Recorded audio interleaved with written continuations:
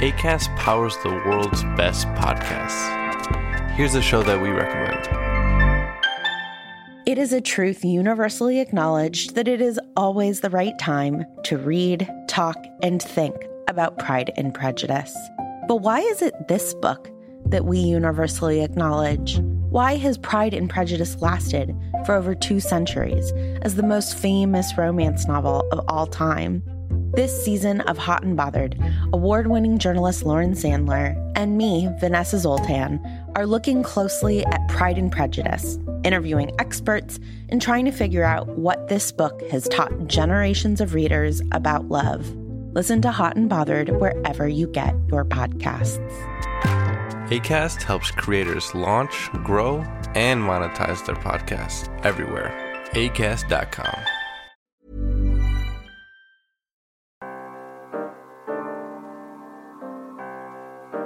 Hi, listeners. I'm Laura Rossbrow-Tellem, a podcast producer here at Foreign Policy, and this is Foreign Policy Playlist.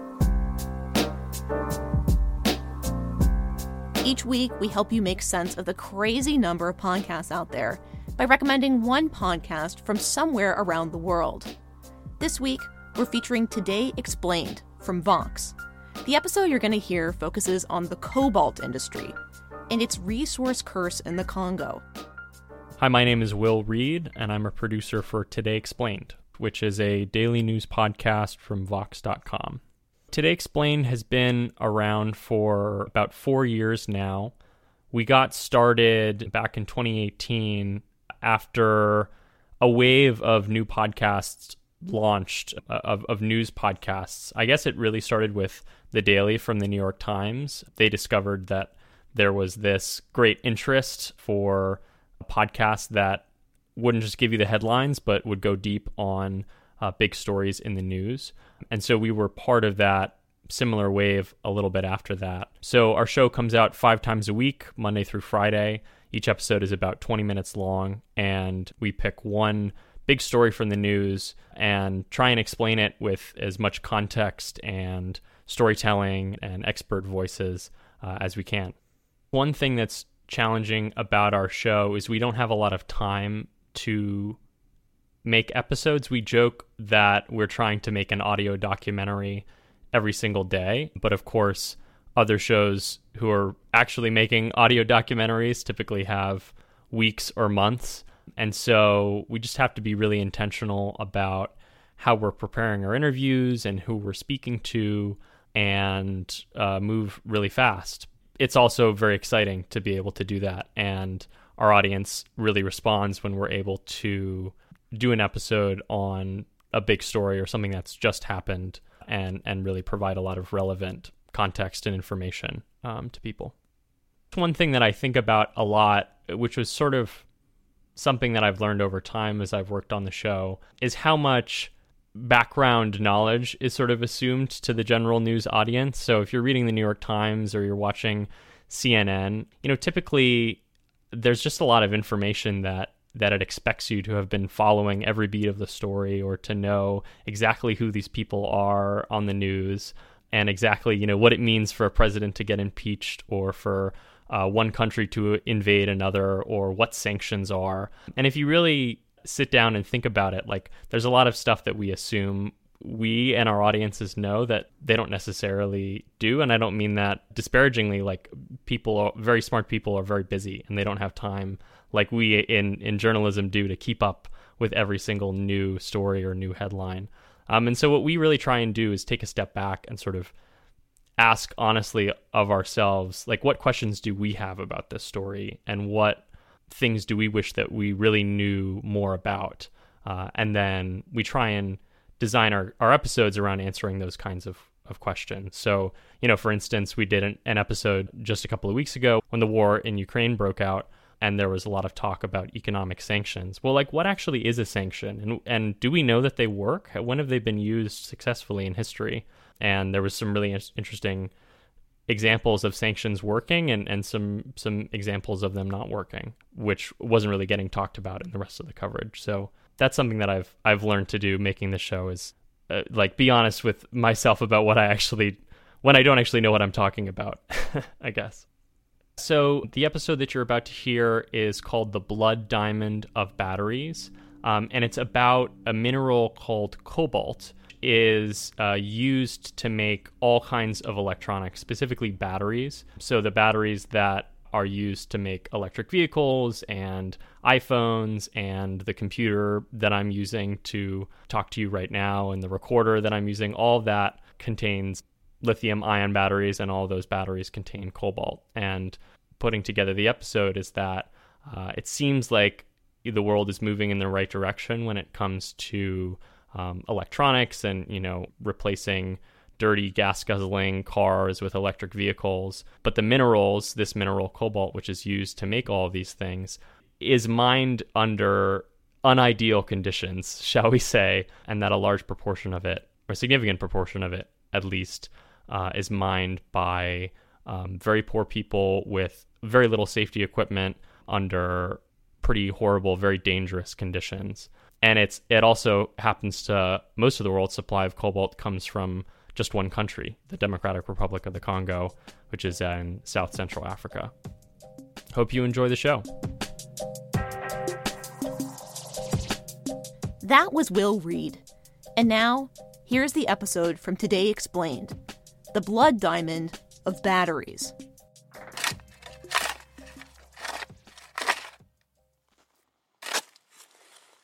My name's Nicholas Niarchos, and I'm a freelance journalist based in New York. In 2014, a man started digging a hole in his backyard. He was digging a new toilet pit, and he was surprised when his shovel struck a brightly colored rock. People in that area that he lived, which was the suburb of Kasulo in the southern Democratic Republic of the Congo, always talked about the richness below the soil. They talked about rich copper and cobalt mines that were situated near the town. And in the rainy season, sometimes the soil would go green with the mineral deposits. So he discovered a seam of cobalt, which is a mineral that is used in electric car batteries, cell phone batteries, computer batteries, lithium-ion batteries. And cobalt has gone through this kind of boom in the last 2 decades, basically, because of the demand for these batteries. So he chipped away some cobalt, took it to a local trader, and the local trader said, yes, this is worth something, actually, this is very good quality. The man came back, started digging out the cobalt himself. Then he started hiring people to go down into these holes that he'd dug into his kitchen. And very soon his neighbors noticed unusual activities. They heard the sort of telltale sounds of clanging at night. And they saw people bringing out sacks of ore. And they said, this person is exploiting his own parcel. Actually, he was renting. When his landlord investigated, the guy fled. The rest of the residents of the town sort of said, we're sitting on a gold mine here, and started digging down. There was this amazing story of a church in which the pastor and the congregation began digging into the floor of the church, stopping only for Sunday services. The mayor came out and said, listen, you can't do this. The governor came out and said, listen, you can't do this. And the people said, listen, this is our soil, we want to exploit it. And at one point they began sort of stoning local officials. So the exploitation of these rich seams of cobalt continued. So the town of Kasulo became completely unstable, and a local road was destabilized, in fact. And it was when that collapsed, the governor said, we've got to do something about this problem.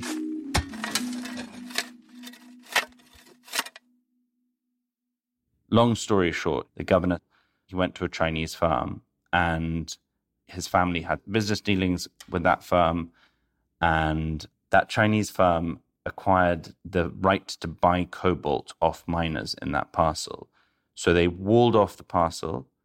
The town was completely leveled. They removed the topsoil and they blasted down into the ground. And then they basically allowed miners to go in and start digging in the ground.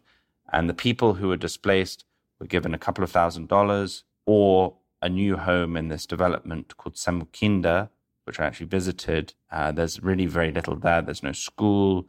And so they were shown these houses which looked beautiful in brochures. But in fact, when they arrived, they realized they were very, very poorly constructed. They leaked. The well in the front of the houses didn't work. There was no water. The bathrooms didn't work, and so on. So it's really a desperate situation for the people who live out there. And many of the people actually just left their new homes and went in search of a better life elsewhere.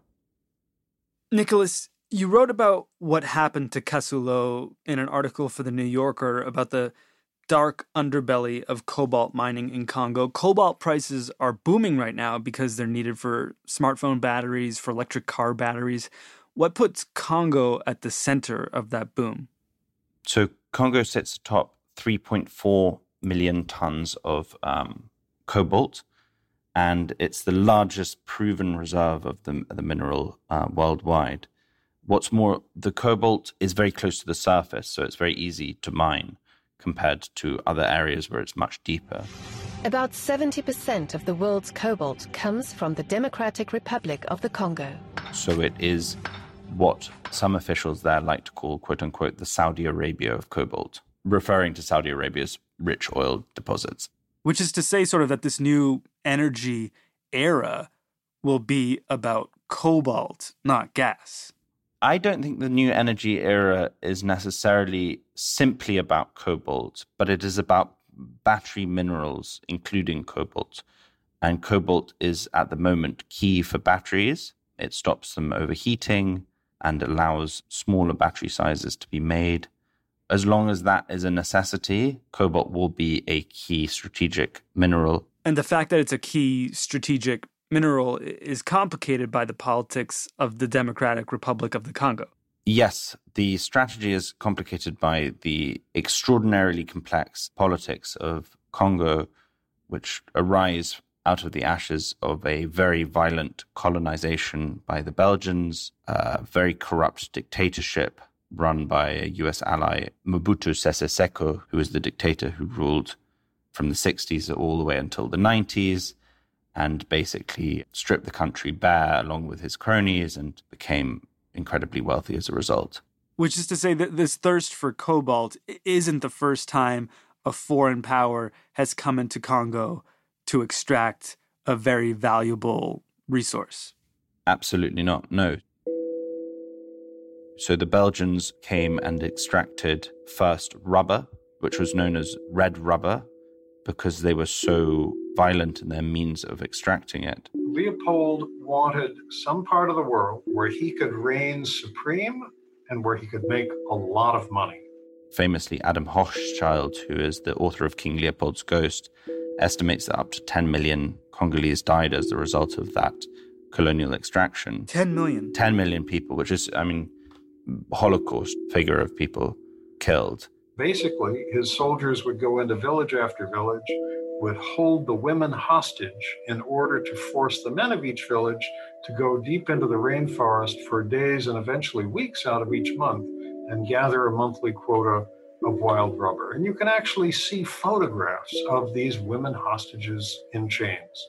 At the beginning of the 20th century, it became a direct colony under Belgium, and conditions did improve. But, they shifted away from extracting ivory and rubber because there were other sources of rubber in the world and it wasn't quite as valuable. So they started looking at other deposits around Congo, and Congo is very rich in diamonds, it's very rich in copper, it's very rich in cobalt, it's very rich in gold, it's very rich in this mineral called coltan, which is used in electric capacitors, to the extent that when the PlayStation 2 came out, which was a very coltan-intensive device, this was in the late 90s, during a period where Congo was really in a heavy civil war. Troops loyal to President Laurent Kabila, backed by their Zimbabwean and Angolan allies, grimly defend the airport northeast of Kinshasa, fighting off a determined but apparently unsuccessful offensive by rebel forces. It kind of fueled this civil war in what became known as, quote-unquote, the PlayStation War, which is pretty depressing.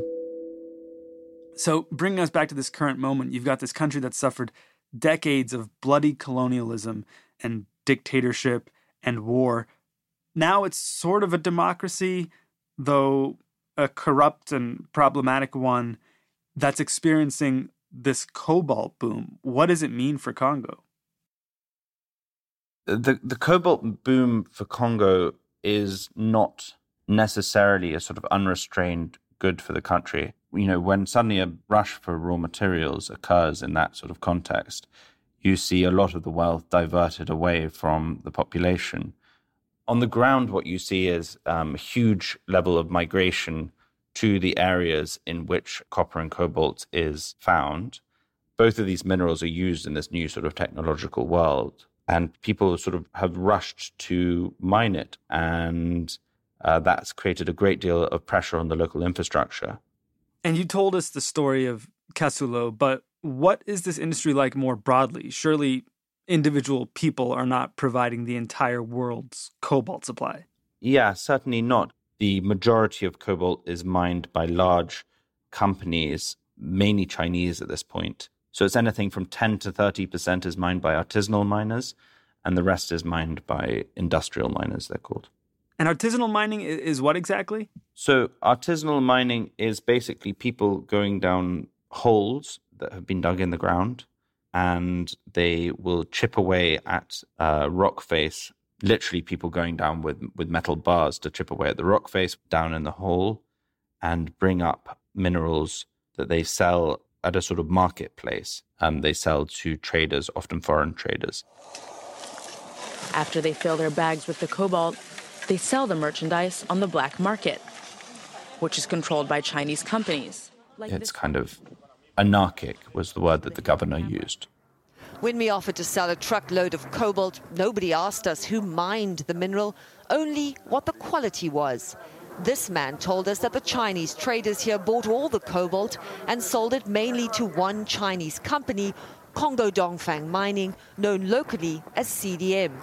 Artisanal miners are to some extent regulated. There's also a body called SAIMAPE, which provides them training, but in practice, most of the artisanal mines that I saw really followed very few safety regulations, to the extent that many of the miners didn't have shoes. They certainly weren't wearing safety helmets. They have no protective equipment and few tools, just a couple of shovels. And they're doing this knowing their previous 3 tunnels have collapsed. It seemed as if they were going down these pits hundreds of feet deep with only the most rudimentary of tools. By that I mean half a crowbar and a little plastic torch strapped to their head. And there's been some controversy in recent years that some of these artisanal miners can be kids, right?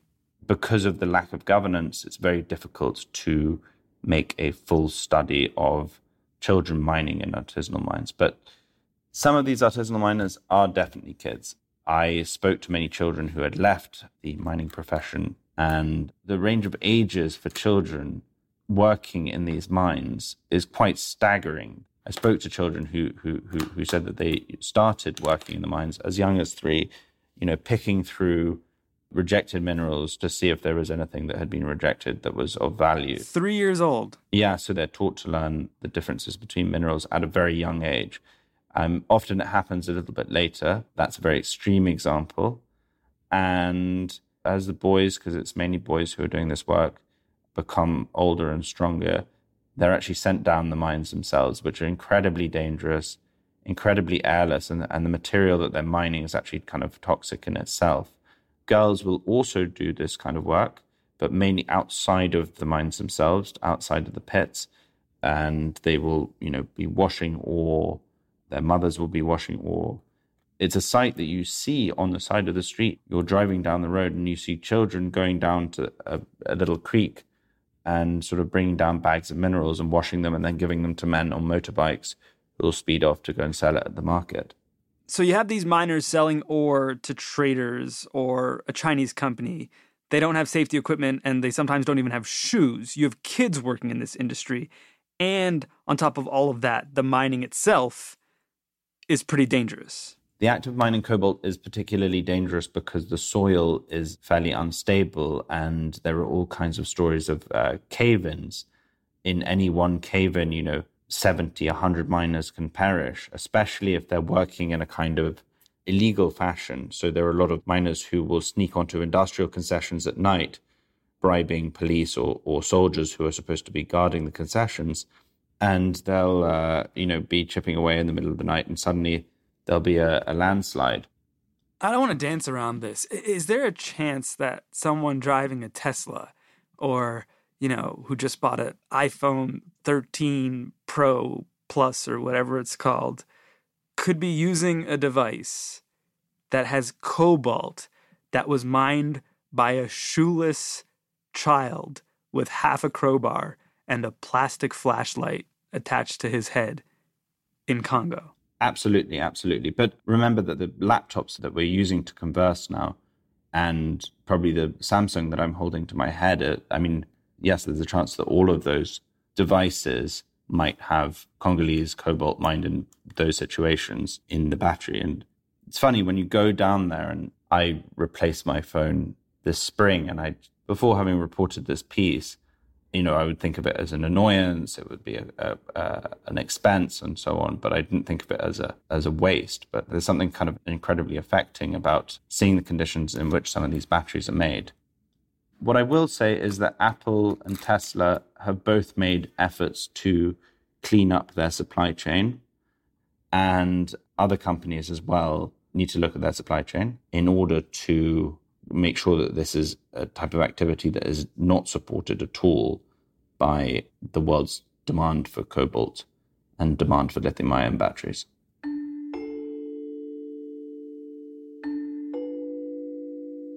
I approached a child named Ziki who had just gotten out of artisanal mining, and he was sort of talking to me about his terrible experience, how he had started mining at age 3, how he had gone through all these awful experiences.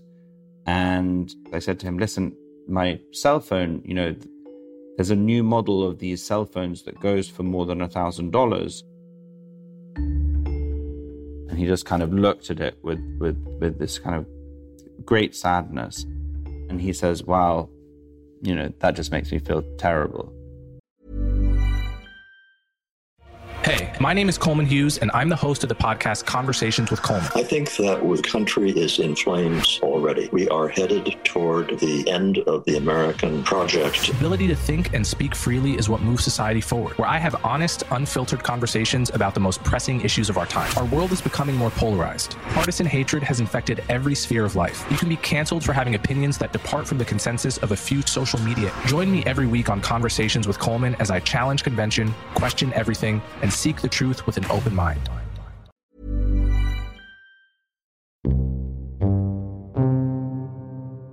Nicholas, I think we kind of understand the artisanal mining side of the picture now, but tell me more about the big companies here. What's the industry look like in its, biggest form? So the mining industry in its biggest form is a multinational industry in which large, companies extract minerals from the ground and buy and sell them on the international market. And as you can imagine, these companies are incredibly wealthy, they're incredibly well provisioned, and they have mine sites that reflect that. We are receiving the ore coming underground, open pit, and after that we mill them, we grind them, and we mixed with all of the chemical to float and to get a good concentrate. A lot of those mines are now controlled by Chinese companies, whether it's as investors or as direct control through Chinese companies. And that hasn't always been the case? That hasn't always been the case. So after the Belgians left Congo, they continued to be very much involved in the mining industry. And Europeans were basically designated to run the mines for President Mobutu. But after a series of rebel attacks and mismanagement, the mines began to be run more by people from the country. And the mines also, just before the Civil War and then during the Civil War kind of started falling into disrepair. So the mines were sort of left fallow for a long time during the Civil War, which lasted from 1997 until, the mid-2000s. At that point, Western and other foreign mining companies started casting around for access to Congo's rich mineral deposits, and they began extracting copper and cobalt in the wake of the Civil War, and that was able to fuel the government and fuel the ruling party as it sought to monopolize its hold on power. So at what point does the West move out and China move in? The Chinese started moving in the late aughts. Back in 2008, the Democratic Republic of Congo struck a big deal with Beijing. China's state-owned firms would build hospitals and roads in return for revenues from copper and cobalt mines. And they would essentially buy the mines directly off these companies, and they would work in partnership with the state-owned mining company, which is known as Gécamine, in order to acquire these mines. In the Congo, China has secured a considerable stake. It will receive 68% of mining revenue. The Congolese government's share is 32%. I think that there is a certain amount of risk involved with doing business in DRC, and a lot of Western companies, especially as the oversight increased and as more journalism and investigative work began to be done around these issues of corruption and so on, said, listen, we're going to wash our hands of this and sort of get away. And what do Chinese mining operations in Congo look like? Chinese mining operations in Congo, I mean, the big industrial mines would look like probably mines anywhere else in the world. There's been some sort of questioning of safety standards, but broadly, I mean, the big industrial mining outfits, and I don't want to speak about all of them, but I did visit one in the south of Congo, and it appeared very well run and a sort of very professional seeming place. However, there are the Chinese artisanal mining outfits, which do not resemble that at all in any way, shape, or form. Those resemble, something from a different period. You see shoeless people, and you see people being beaten savagely and by sort of overseers, and you see kind of all kinds of terrible things. I think there is a sense that there's like a sort of new form of colonialism going on by the Chinese, and there are definitely examples and videos that I've been shown of Chinese overseers mistreating Congolese workers. But at the same time, you have to admit that these large industrial enterprises are run as large industrial enterprises in the 21st century. And how much are these large industrial enterprises serving the country? How much are they elevating the nation and the Congolese people? It's very difficult to tell what benefits the Congolese people, because money is certainly paid back into the Congolese economy, but because of issues around corruption, a lot of that money doesn't actually reach the people, and it probably ends up in bank accounts in different parts of the world that are controlled by local politicians. So despite, decades of foreign mining operations that certainly fed hundreds of millions, if not billions of dollars into the Congolese economy, I'm guessing you don't see a lot of electric cars rolling around in Congo. You certainly don't see electric cars rolling around in Congo. Is there a world in which, Congo could integrate more of this cobalt economy and, I don't know, start building electric cars, start building iPhones? Or is all of that manufacturing happening in the West or in China itself? All of that manufacturing is happening in the West or in China or abroad, basically. Ironically, one of Congo's issues is that it doesn't have a steady stream of electricity, and it's very difficult for businesses, especially these kind of high-tech businesses, to set up if they can't be assured of power 24/7, even though this is the country that produces the raw materials which go into batteries. So there are systemic issues that need to be dealt with before Congo can become a high-tech producer. But in the end of the day, I mean, you have to think that it's better to be doing this on the country's soil than shipping all this mineral halfway around the world and then, putting it into the back of a phone and then shipping it halfway around the world again and tweaking it a little bit and then selling it, hundreds of miles away. I mean, I think that is a very wasteful way of looking at things beyond any issues of like corruption and local gain. And then it's also a way in which people there are kind of left out of this boom. So what's the caring consumer supposed to do? The person who buys an electric car because they think they're doing the environment a favor, or, gets the newest iPhone because it's revolutionizing their lives and making everything easier. And at the same time, maybe just right now, listening to this interview, discovering that the products that help their devices work are coming from this, in some cases, incredibly painful, dangerous, abusive system, or in other cases, this incredibly dangerous, corrupt system. I mean, should we be hoping for cobalt alternatives, or should we be hoping that, the Congolese government gets its act together? Well, yes, there are battery scientists working on cobalt alternatives. That is true. The current options around batteries for electric cars don't have the range or the acceleration capabilities of a cobalt battery. And the current optionality for cell phones would require the batteries to be much larger and would require the phones to be larger as a result. So, I mean, either I suppose we could accept larger phones and slower cars, or, we can try and hold these companies to account to show that these issues actually mean things to a consumer.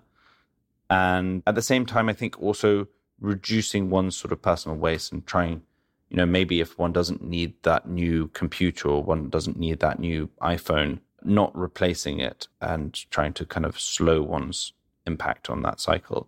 It kind of just feels like one of those stories where there's no good solution. There are good solutions. I mean, I think there's certainly a solution by which the people of Congo are remunerated in an acceptable way. There's a solution in which transparency is brought to Congo and accountability. It doesn't need to be this brutal. It doesn't need to be an industry that just takes away and doesn't give. But at the moment, the way in which it is set up and the way in which it is developing, because all this stuff is accelerating as well, is incredibly brutal and, creates these situations and these cycles of poverty and exclusion and ultimately sort of human rights abuses.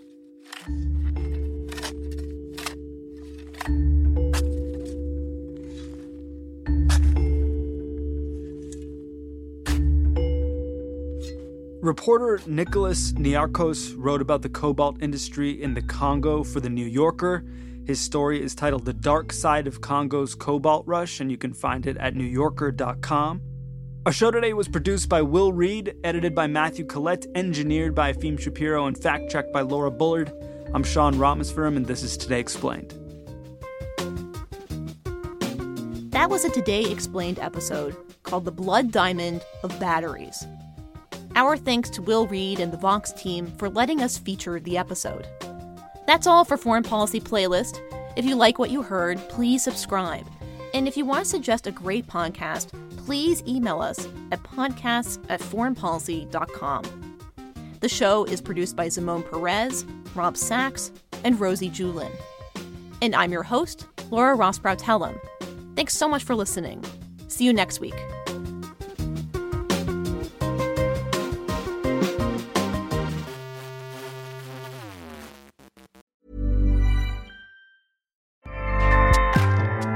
Acast powers the world's best podcasts. Here's a show that we recommend.